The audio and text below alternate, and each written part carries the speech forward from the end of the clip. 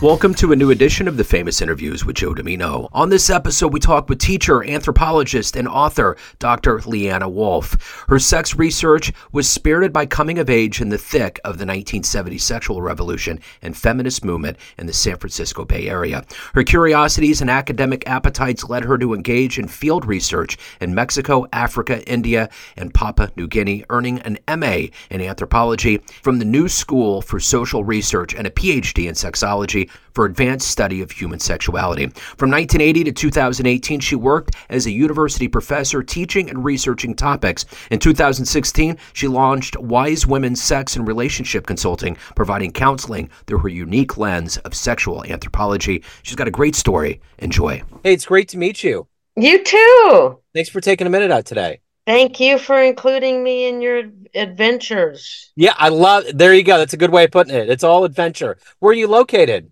I'm in Los Angeles. Wonderful.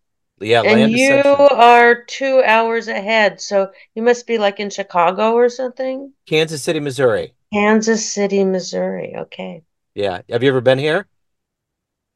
Probably, but I don't remember. Okay, good. I like that answer. Well, hey, thank you for taking a minute out. I'm looking forward to delving into your very interesting life as an author. And I want to begin our conversation with probably one of the most interesting things that we've all lived through in our lifetime, which was the last 3.5 years of this pandemic. How did you get through it and how did it change you?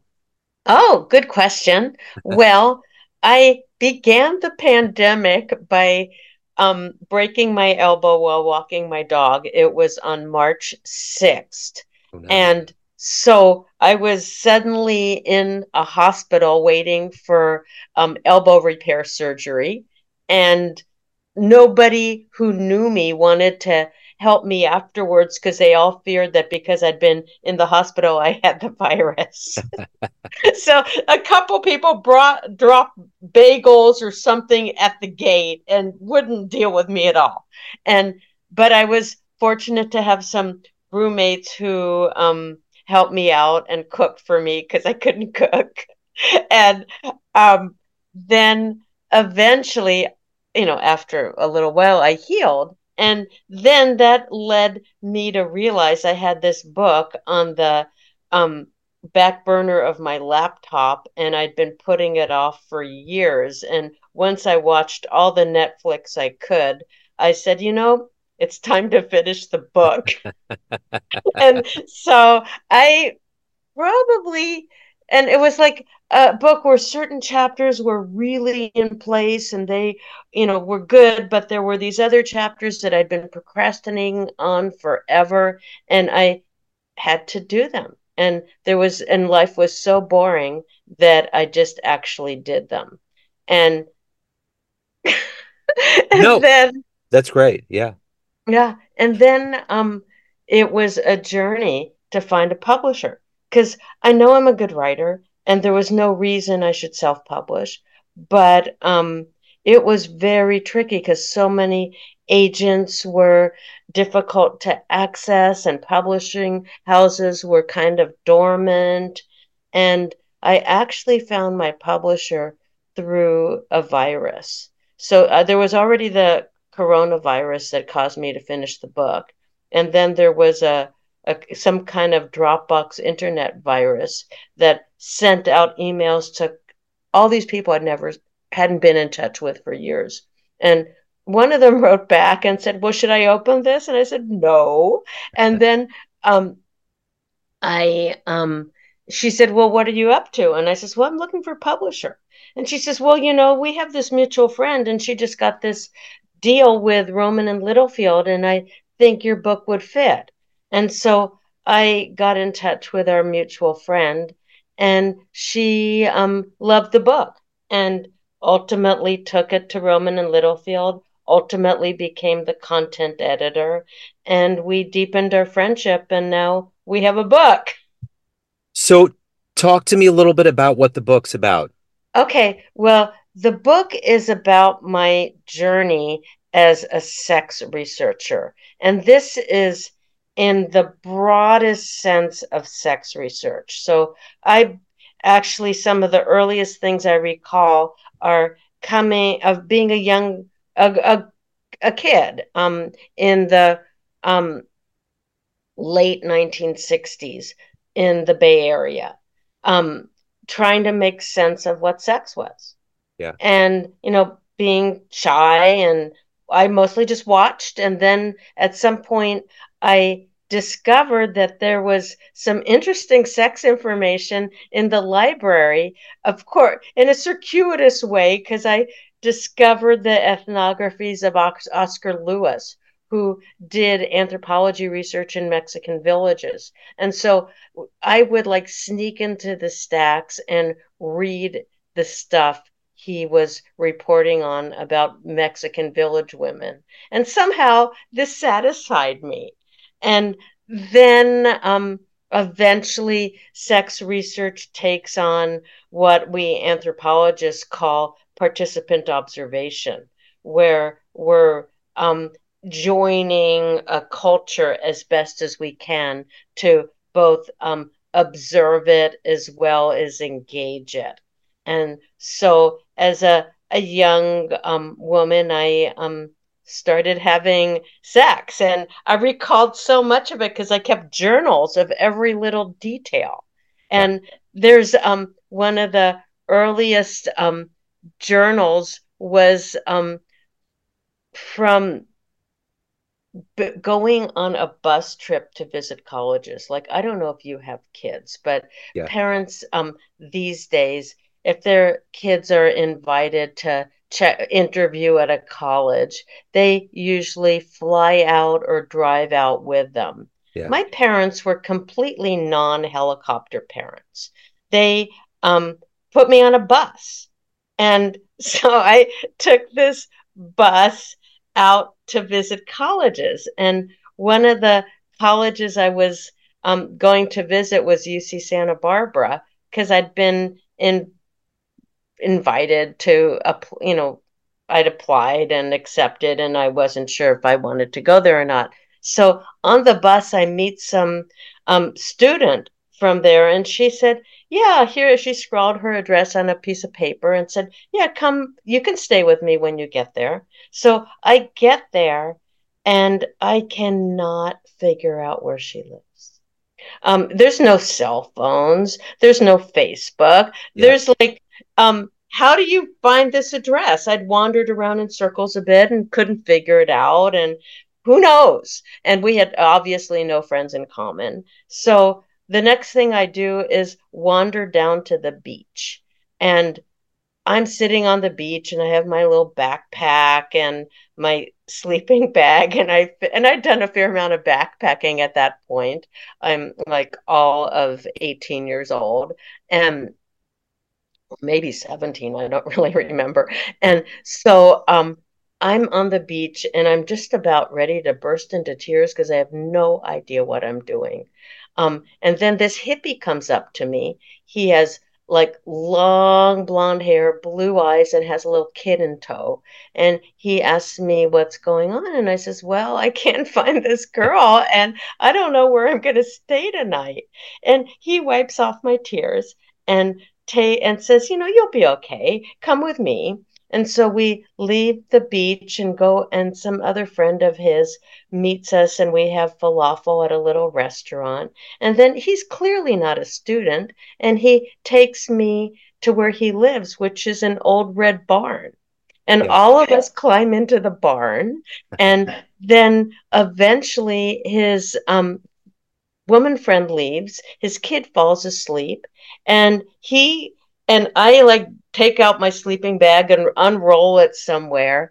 And then he calls me over and says, "Hey, come over here." And I says, "No, I'm okay." And then he comes over to me, and he's stripped, and I'd never seen an erect penis before in my life. And then he starts like stroking my hair and nibbling on my ears, and I'm like never felt these sensations before. I'm both terrified and excited. And eventually I just say, "Hey, I'm a virgin. You got to leave me alone." So he eventually leaves me alone. And I keep the hiking boots on inside the sleeping bag and try to keep myself awake all night to protect my virginity. Yeah. And then the next morning, I take the bus home and never tell my parents a word of it. Wow. Wow. That's wild. So let me ask you a question. Obviously, you're writing now. You've had a career in anthropology. You've had a very interesting life. What did you want to be when you were a kid? What was your dream to grow up and become? I wanted to be an astronaut. There you go. Yeah, I wanted to explore everything. And Yeah. as far as I was concerned, the universe my was where I wanted to go. So as a little kid, I used to draw stages of rockets. Yeah. Interesting. So let me ask you this. Take me back to where you were born and raised, and what were these seeds that made you want to explore both anthropology and and sexuality and all of these things that have been your curiosities and your passion? Mm. So I was born in Palo Alto, suburb of San Francisco, where Yeah. Stanford University is, and now the home of Google and Facebook, and where Hewlett Packard launched in a garage. My Yeah. dad was an engineer, and my parents were pretty adventurous. And my dad, when he was a teen, became a radio officer on a ship and began to explore the world from the base of New York City and traveling all kinds of places. My mom, when she was maybe 20 or 21, she and her best friend took a cross country trip where they bought train tickets and brought their bikes and took all these stops along the way and visited all these places. And it was like this little window between um, World War II and the or like it was like I think the window was between the Depression and World War II. So it was like a time of hope. Yeah. And she and her girlfriend just went everywhere. And they were just curious and welcome, and newspaper articles were written about them. And so those were my parents. That's So awesome. they were and they took us to the Love-ins and the Be-ins and all the stuff that was emerging in the 1960s in the Bay Area. Wow. So who's been a hero for you in your life? Well, I loved the stories about Margaret Mead, that, Yeah. she was a 20 something gal who found her way to the South Pacific and lived amongst unique cultures and reported back to the Western world on how sophisticated their behaviors were relative to sort of the Protestant Catholic kinds of ways of America with all this prudishness. And I loved stories like that. So if you can meet one person alive on the planet right now that you find fascinating, who would it be? Who would you love to meet and talk to? Hmm. Wow.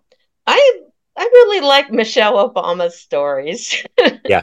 I just think she's a mover and a shaker and a just just an expansive woman who's just on a path of education and leadership, and I'm quite taken with what she's been up to. That's the number one answer. It's always Michelle Obama. You're kidding. Oh, Oh yeah. my Oh, God. It was so overwhelmingly. weird Yeah. because I just the other day I thought I saw something about how she should be drafted as the next Democratic candidate for president.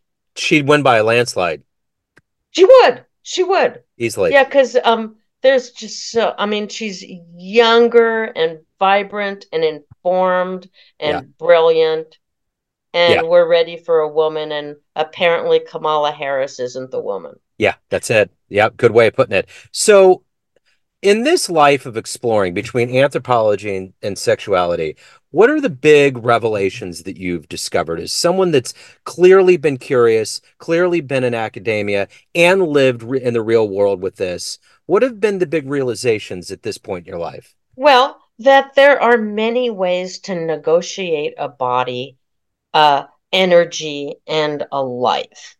And, I questioned early on why there was monogamy. And what was the point of monogamy? And what were the benefits as well as the limitations? And, as a species, we're non monogamous. We're attracted to multiple partners. But we have religious and cultural dictates that cause many people to think that that's not natural for us to be attracted to other people. And they struggle with it. They have affairs. They feel guilty. They, get have multiple divorces and remarriages and just and are never happy with who they are because of how they think. And also just that sexual energy can be engaged in so many ways. Like we have these relatively limited and standard ideas about sexual intercourse, and that somehow penile vaginal intercourse is what works as a way to access pleasure, orgasm, connection, whatever. And, if we look in terms of other cultures, in terms of history, in terms of our body potentials, there's so much more that one can do with a body. Yeah. I think that's the common misperception too, especially that's propagated by popular media. Like males just don't understand, I think, overwhelmingly how things work with women. And I guess that's my question. How is it that it's one of these things that we all want so badly, whether it's love or sex, and we're all historically so bad at it until we really care enough to get better? Yeah, well, one of the things that's pretty intriguing is that there are cultures here in our world where the elders train the adolescents in what's possible in their bodies. And it's not seen as abuse the way we would. It's seen as important education, just the way, we toilet train our children, just the way we have directives in how to manage diet and exercise and everything else to have vital bodies. There's information that is given physically to young people on how their bodies work. And that's, there's cultures in the South Pacific where women are 100% orgasmic because the men are trained in how to engage them. Yeah. And there's no woman who shouldn't be 100% orgasmic, but we have so obfuscated this that it becomes a endless conundrum. Because I remember, like, when I was in these women's consciousness raising groups in my late teens and early 20s in the Bay Area, there our big question was, well, how can you have an orgasm through intercourse? Because somehow the way that it we were experiencing intercourse and how our partners engaged us was leading to nothing. Yeah. So let me ask you this. At this point in your life, if you were to have a dream tonight and you ran into that 20-year-old, young 20-year-old version of yourself, and based on the wisdom that you've gained in your life up to this point, if you could give that young version a piece of advice based on the life you've lived, what advice would you give your young self? Wow. Basically, be a better communicator. I was horrible and I didn't know otherwise. And some of it was being an anthropologist or having an anthropological sort of mode of engaging the world where I felt that I should sort of just be a spectator observer and see what happened and kind of play along with it. And I had no capacity to speak up for myself and say, hey, that's not working. Why don't we try this? How about trying that? What really works for you? I didn't know anything about asking, about reflecting, about sharing. Uh, I was just sort of an experiment with no capacity to talk. Yeah. Or the most I would do is moan a little or fake an orgasm or whatever I thought was, acceptable. Because, some of what drove me and drives many young people is young women especially, is to have a partner. So Yeah. I didn't want to be trouble. I just wanted to, you know, present as if it was working because I wanted a boyfriend. Yeah. That was a higher priority than to be satisfied by a boyfriend. So, what's been one of the best fan letters you've gotten from your book? Oh, the book just came out. Oh, it did. Okay. I didn't know Oh, if it had it's been on just the been streets. out a couple of weeks. Okay. All right. Cool. I got great pre publication reviews, and I could read a review or two to you if Sure. that. Yeah, let me Yeah. go Yeah. grab Yeah. the Read. book and Yeah. read a review. Absolutely.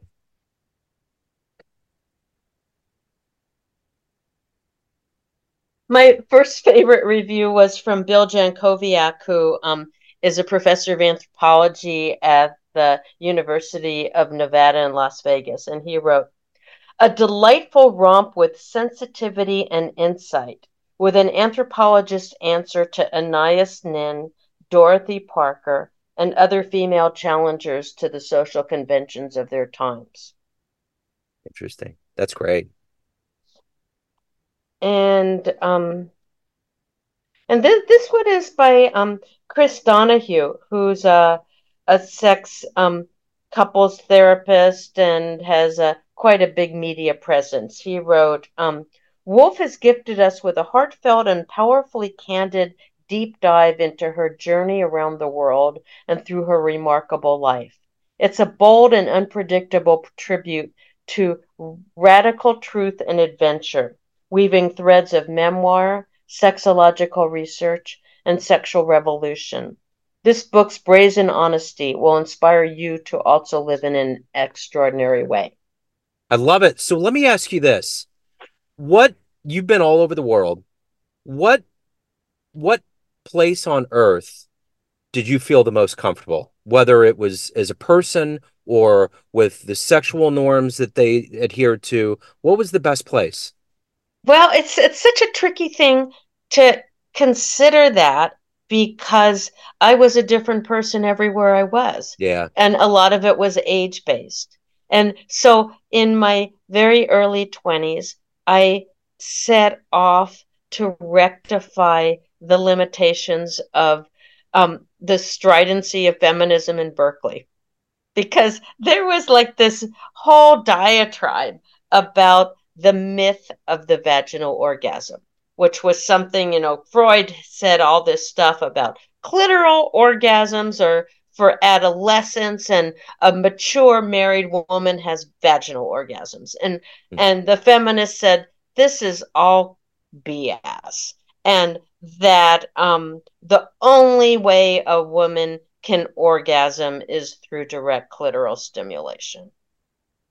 And so I just didn't, and it was so interesting because, you might have heard of the height report that came out in the Yeah. 70s, and she was claiming that 70% of women did not orgasm through intercourse.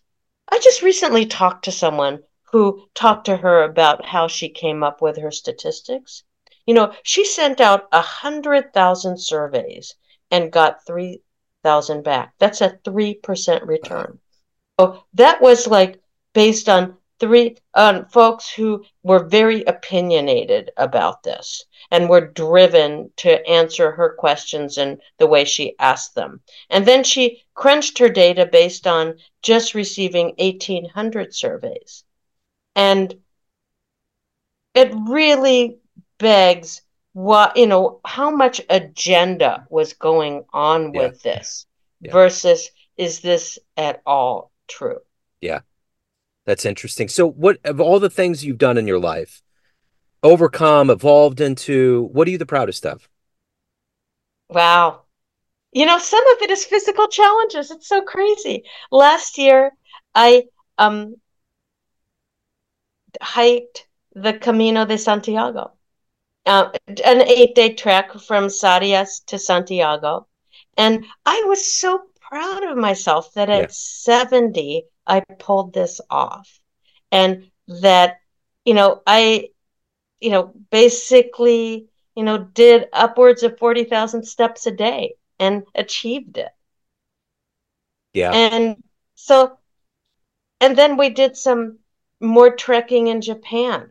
And we did a bicycle ride across an onomishi across three different um, bridges and four different islands.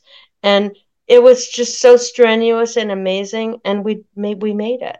yeah, I mean, certainly I'm so proud that I did a doctoral dissertation on polyamory and jealousy, and it got a tremendous amount of play. And then just, in launching this book, I created a solo show by the same name. And I was initially going to do the solo show before the pandemic because I was so procrastinated on finishing the book. I said, "Oh, maybe just a show and that'll be it." But it's not like I had a major theater background. I'd basically been a professor of anthropology. I mean, my classes were fun and I would always get my students to laugh a bit and answer provocative questions, but or engage provocative discussion, but I had never really done that kind of acting. As a kid, I was in some children's theater, but I just took the jump and created, with some assistance, a show based on my book, pulling out maybe a tenth of the material in the book. yeah. And we just did this show, I guess, 2 weeks ago. And for at this thing called Solo Fest here in Los Angeles. And it and I completely sold out. I had Wow. no idea I'd be able to do that. And we got rave reviews. And I was just like, I couldn't believe that I could actually, pursue this as an actor, as in beyond being an author. And so I'm engaged in what's called the Hollywood Fringe Festival in June. I'm going to do more performances, and then a bunch of academic conferences have invited me to do a version of the show as a conference presentation. So I'm really excited about doing that. That's And I'm excellent. going to do another stretch of the Camino in May. Right on. So let's get to the good business here. Where can everybody get the book? Learn more about you, reach out, anything about your world. Where can they go? Okay, well, the book is available all over the internet, and it's called 177 Lovers and Counting: My Life as a Sex Researcher. And if you're an anthropology student, you may be fortunate enough to be assigned this book in a class this spring or next fall or next year. It is actually a textbook, though it's so much more fun than most textbooks. It has like a dissertation's worth of contextual information, but it also has my whole story. This story of emerging in the 1960s and playing out a cool life, doing everything from studying the transition from arranged marriage to love marriage in India, to studying traditional polygamy in East Africa and Papua New Guinea, to doing work for the Ashley Madison website, which enables married folks to cheat with other married folks, and what they hired me to do and how that all played out. So it's a big bunch of sexual adventures, and it also engages the Me Too movement and the rape that I suffered in when I was traveling in Mexico in my 20s, and how I ultimately rectified that by doing some pretty cool research on changing perspectives on sexual assault beginning in 2016. Wonderful. This has been fascinating. Thank you for your story. Thank you for your time. Best You're of so luck with the book. welcome. And yet, we're kind of in the new year. Have a great 2024. You too. Thank Okay, you. thanks so much. Thanks for tuning in to another famous interview with Joe Dimino, where we cover the world of art, literature, business, spirituality, music, and more from around the globe. Our esteemed theme music was composed and produced by the great E.E. Pointer of Kansas City's River Cow Orchestra. If you want to hear more interviews, visit the Famous Interviews with Joe Dimino channel on YouTube. You can also find us on Spotify and Apple Podcasts. Thanks again for listening, and until next time.